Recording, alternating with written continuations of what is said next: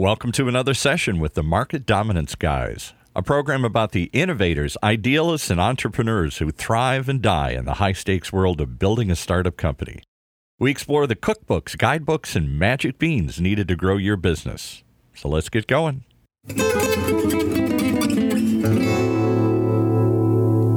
You're listening to the Market Dominance Guys with your hosts, Chris Beal of Connect and Sell and Corey Frank of Uncommon Pro.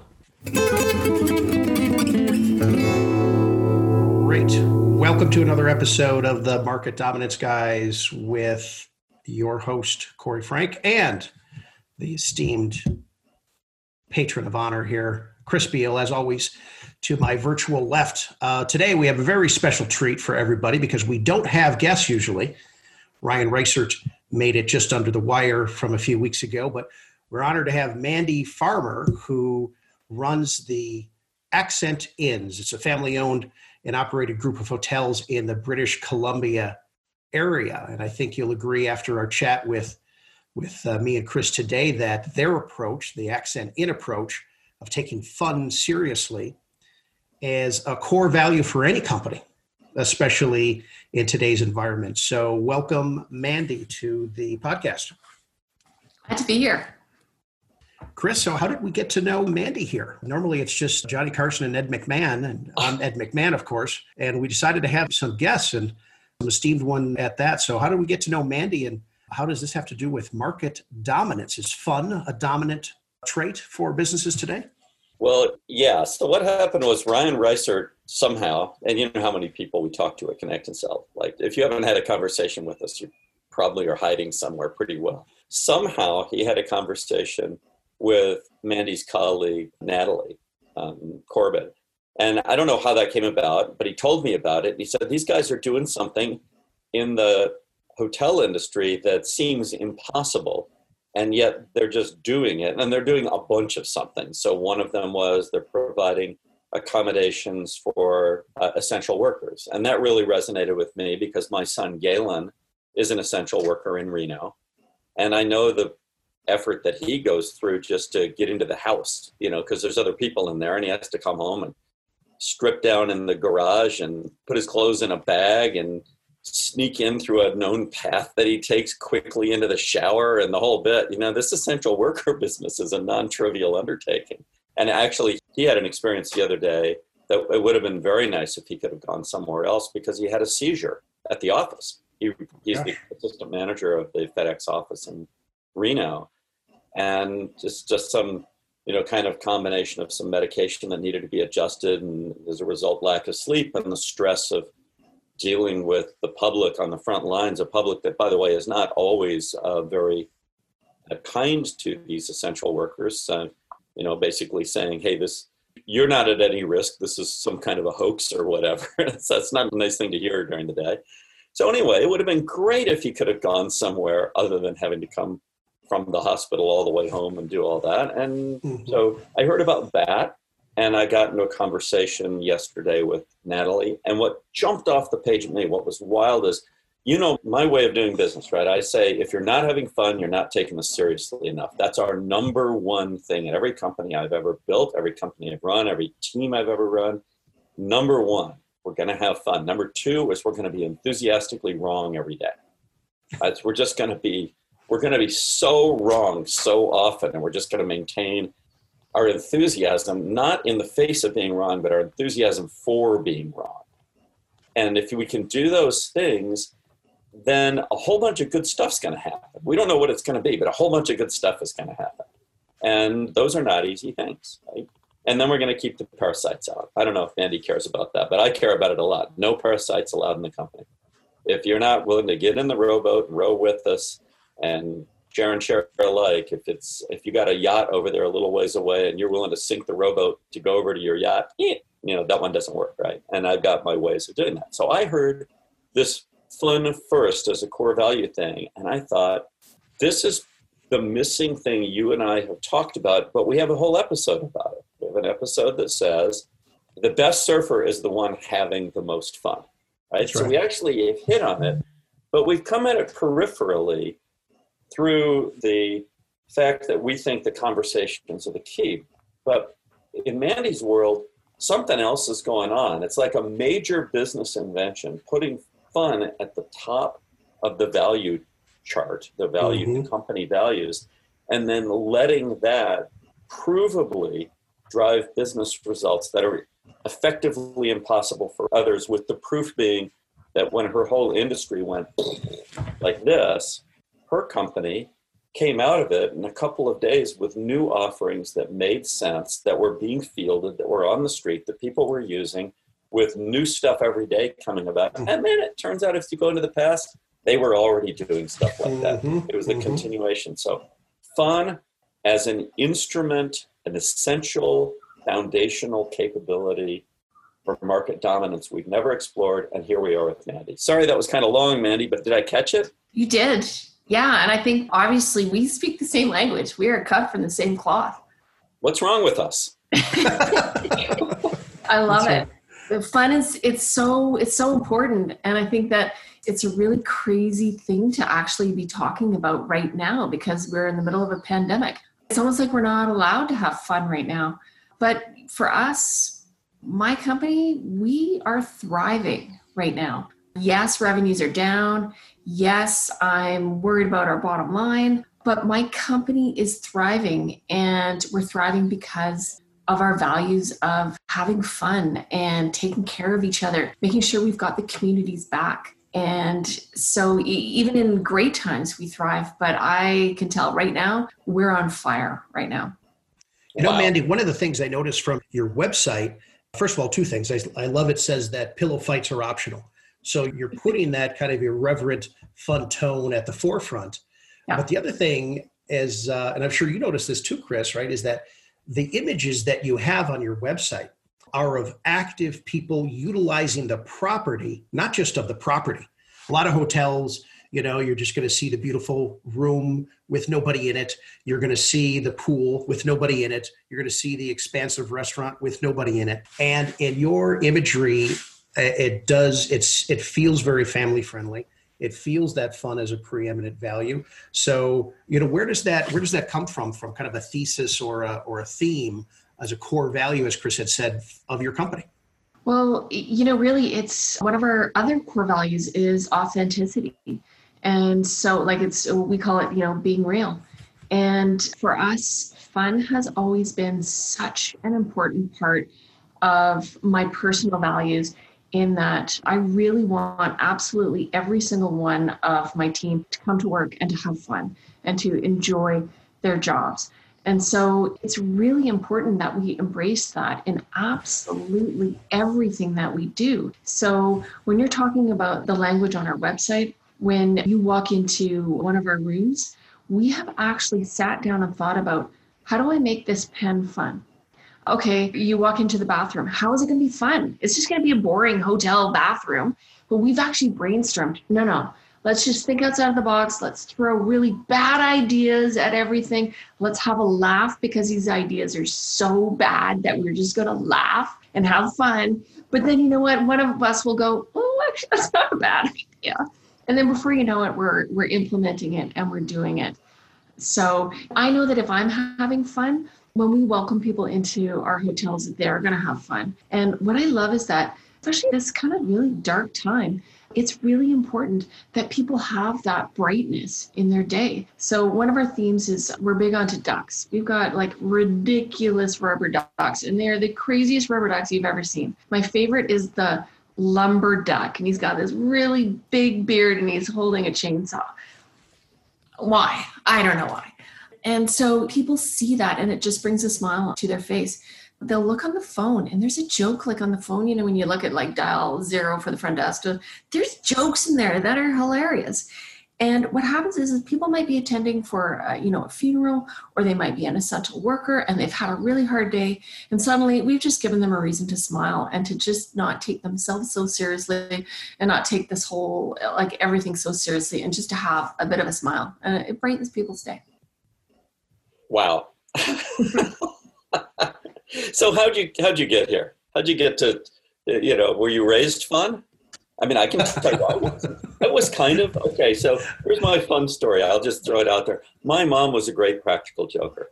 Now, her practical jokes tended to be extreme. So here's an example of one where I went to the school bus stop in the morning. I grew up near where Corey lives now in Scottsdale, Arizona, but it was way out in the desert. And I went to the school bus stop in the morning, and the kids were obviously teasing something that was on the ground, and that something turned out to be a big rattlesnake. Big. Big around as my current arm, not my skinny little arms back then. And I was probably 14.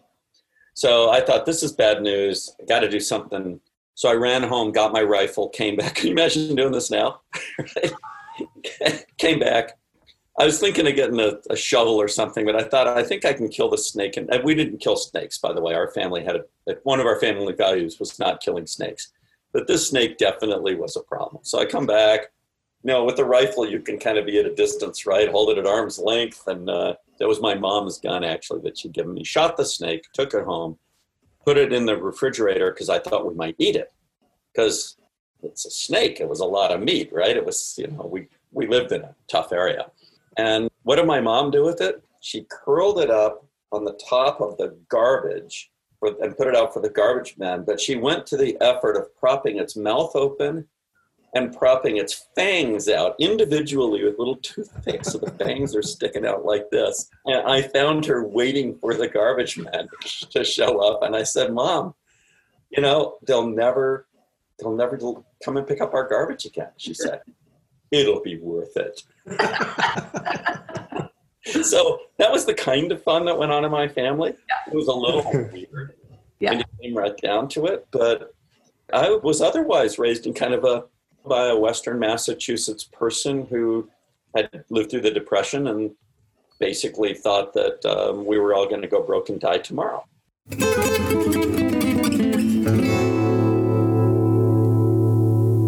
Connect and Sell. Welcome to the end of dialing as you know it. Connect and Sell allows your sales reps to talk to more decision makers in 90 minutes than they would in a week or more of conventional dialing. Your reps can finally be 100% focused on selling since all of their CRM data entry and follow-up scheduling is fully automated within Connect and Sell's powerful platform. Your team's effectiveness will skyrocket by using Connect and Sell's teleprompter capability, as they'll know exactly what to say during critical conversations. So come on, give your fingers a rest with Connect and Sell. Visit connectandsell.com.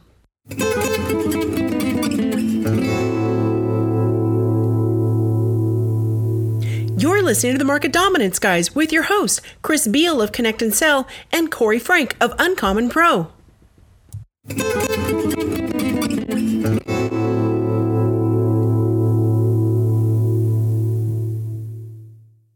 So I wasn't raised with fun, but something in there, something lit up in me. And I've been into the concept of, through my whole career, whether it was the rock climbing and mountaineering part of the career, doing big walls or whatever, the whole idea is don't ever let it be grim.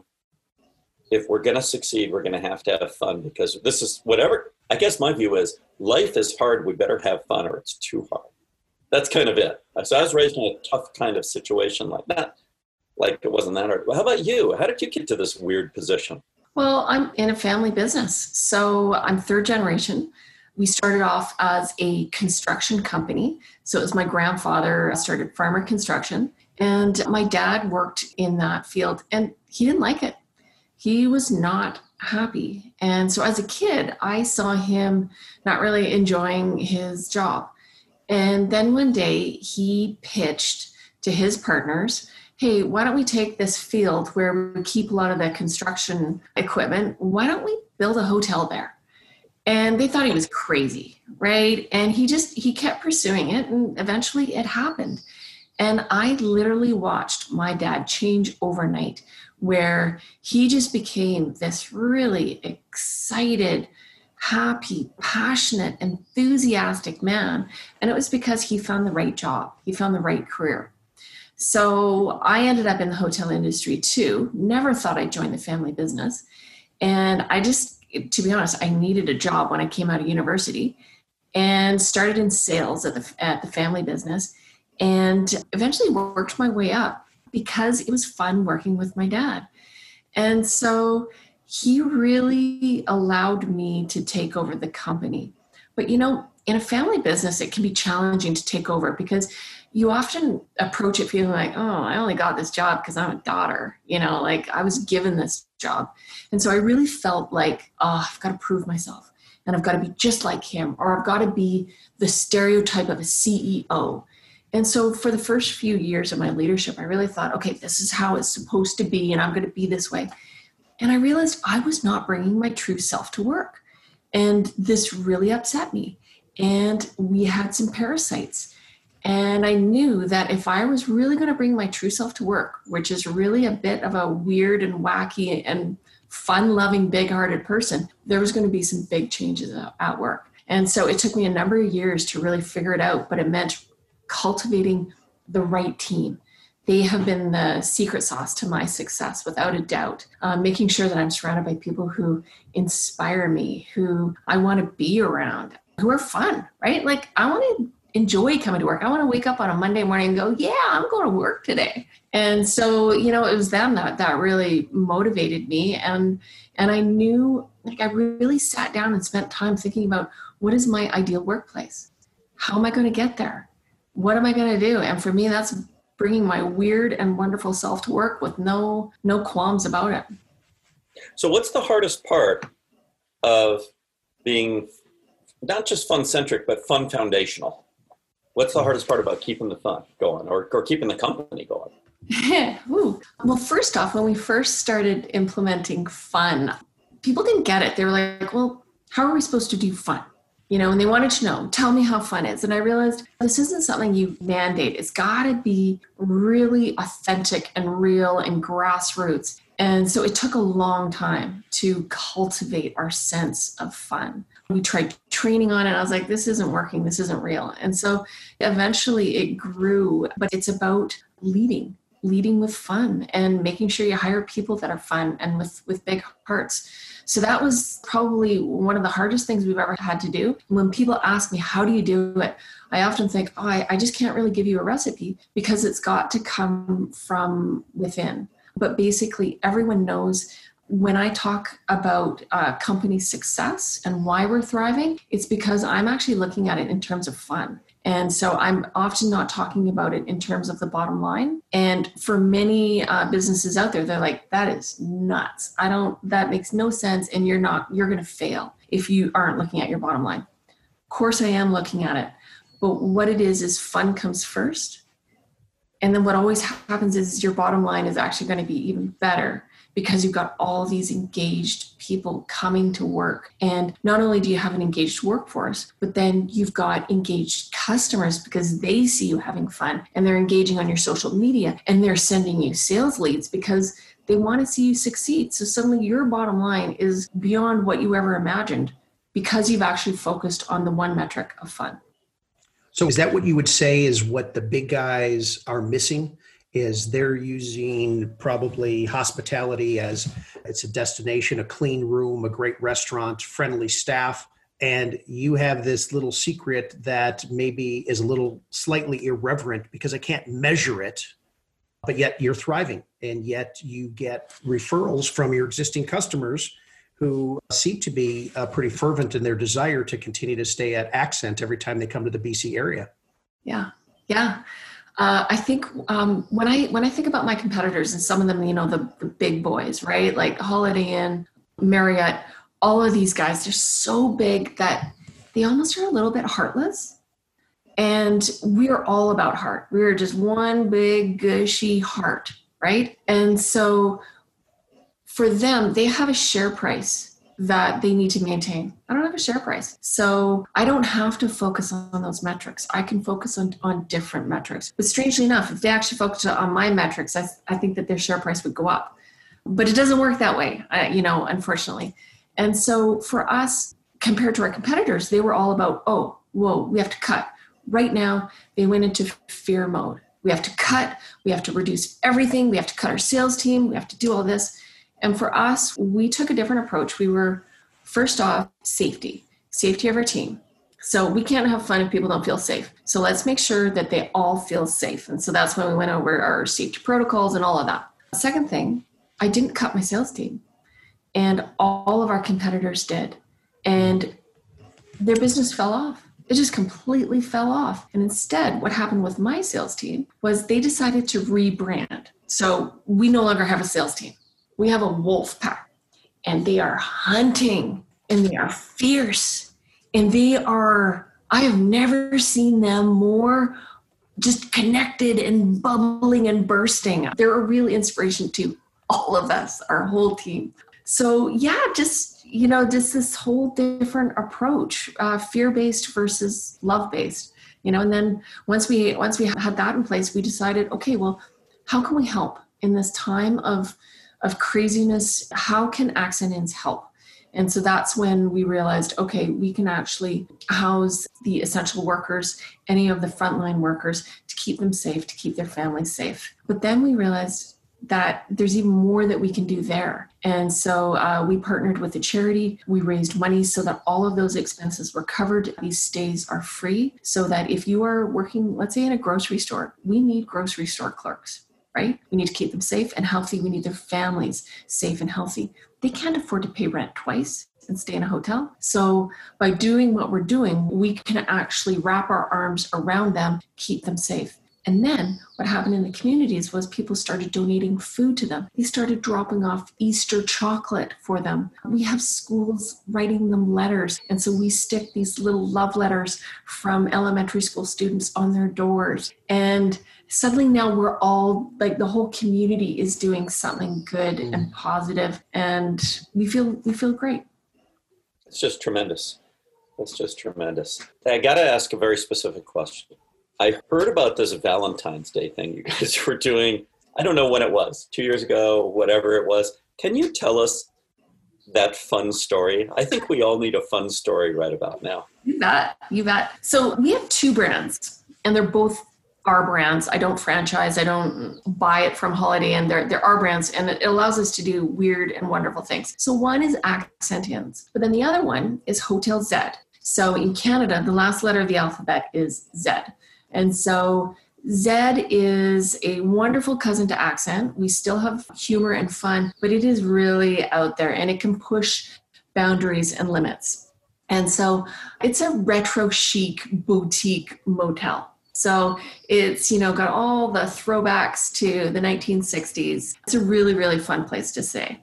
So on Valentine's Day, it was years ago, we started off by running a nooner promotion. And so we decided that Valentine's Day, a lot of times what people do is they run and they get a bouquet of roses. They pay way too much for roses. They try to get a reservation at the restaurant, but they can't get in. And it's just, Valentine's Day can fall flat. So we decided, well, why don't you surprise your Valentine's Day with a gift of your sexy self? And it's a nooner. So you check in at 11 o'clock and you check out at 2. That's fabulous. That's awesome. So we started doing this, and we run it every single year.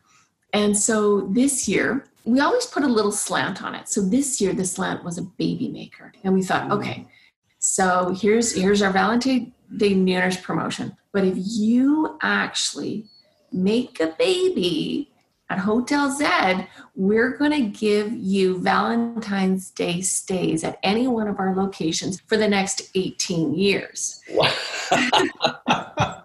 And so this took off. CNN picked it up. And then, when CNN picks up something, it goes around the world and it's translated into Spanish, Hebrew, Arabic, Russian. It was crazy. Went around the world. TMZ picked it up. And then before you know it, they're doing a spoof on Saturday Night Live on the Weekend Update. Wow. TMZ. Right. TMZ, that's right.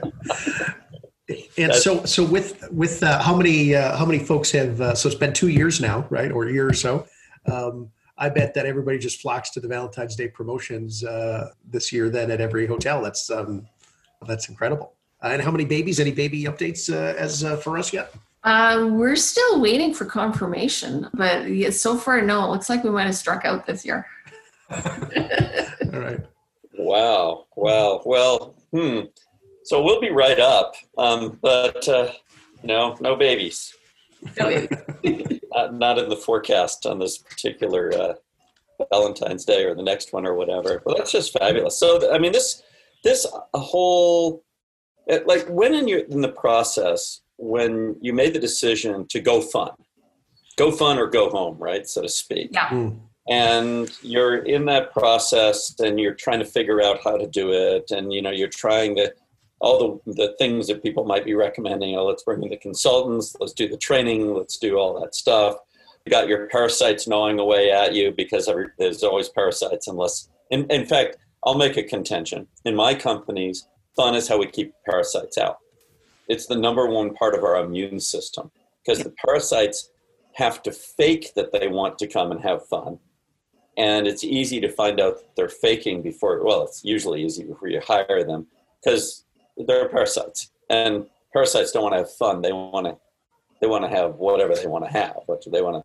They want to feed off the organism that you've created and its power and kind of put some of it in their pocket, so to speak. So you went through all of that. When were you like, okay, now not only is this what I have to do, but this is what I have business faith in, so to speak. Mm-hmm. There has to be a point in there somewhere. It's like, I'm compelled. I must do this. I'm doing it. I'm trying. It's sort of working, sort of not working. And then, now I'm so convinced that fun is at the core of building a great business that nothing will ever be able to push me off that. Even if a global pandemic, which probably is never going to happen, were to come along and blast my industry to smithereens, I'm not moving off the fun position. The fun spot is going to be mine. Mm-hmm. When did that happen? Today's show is also brought to you by UncommonPro.com. Selling a big idea to a skeptical customer or investor is one of the hardest jobs in business. So when it's really time to go big, you need an uncommon methodology to convince others that your ideas will truly change their world. Through a modern and innovative sales and scripting tool set, we offer a guiding hand to ambitious leaders in their quest to reach market dominance. It's time to get uncommon with UncommonPro.com. Never miss an episode. Go to any of your favorite podcast venues and search for Market Dominance Guys, or go to marketdominanceguys.com and subscribe.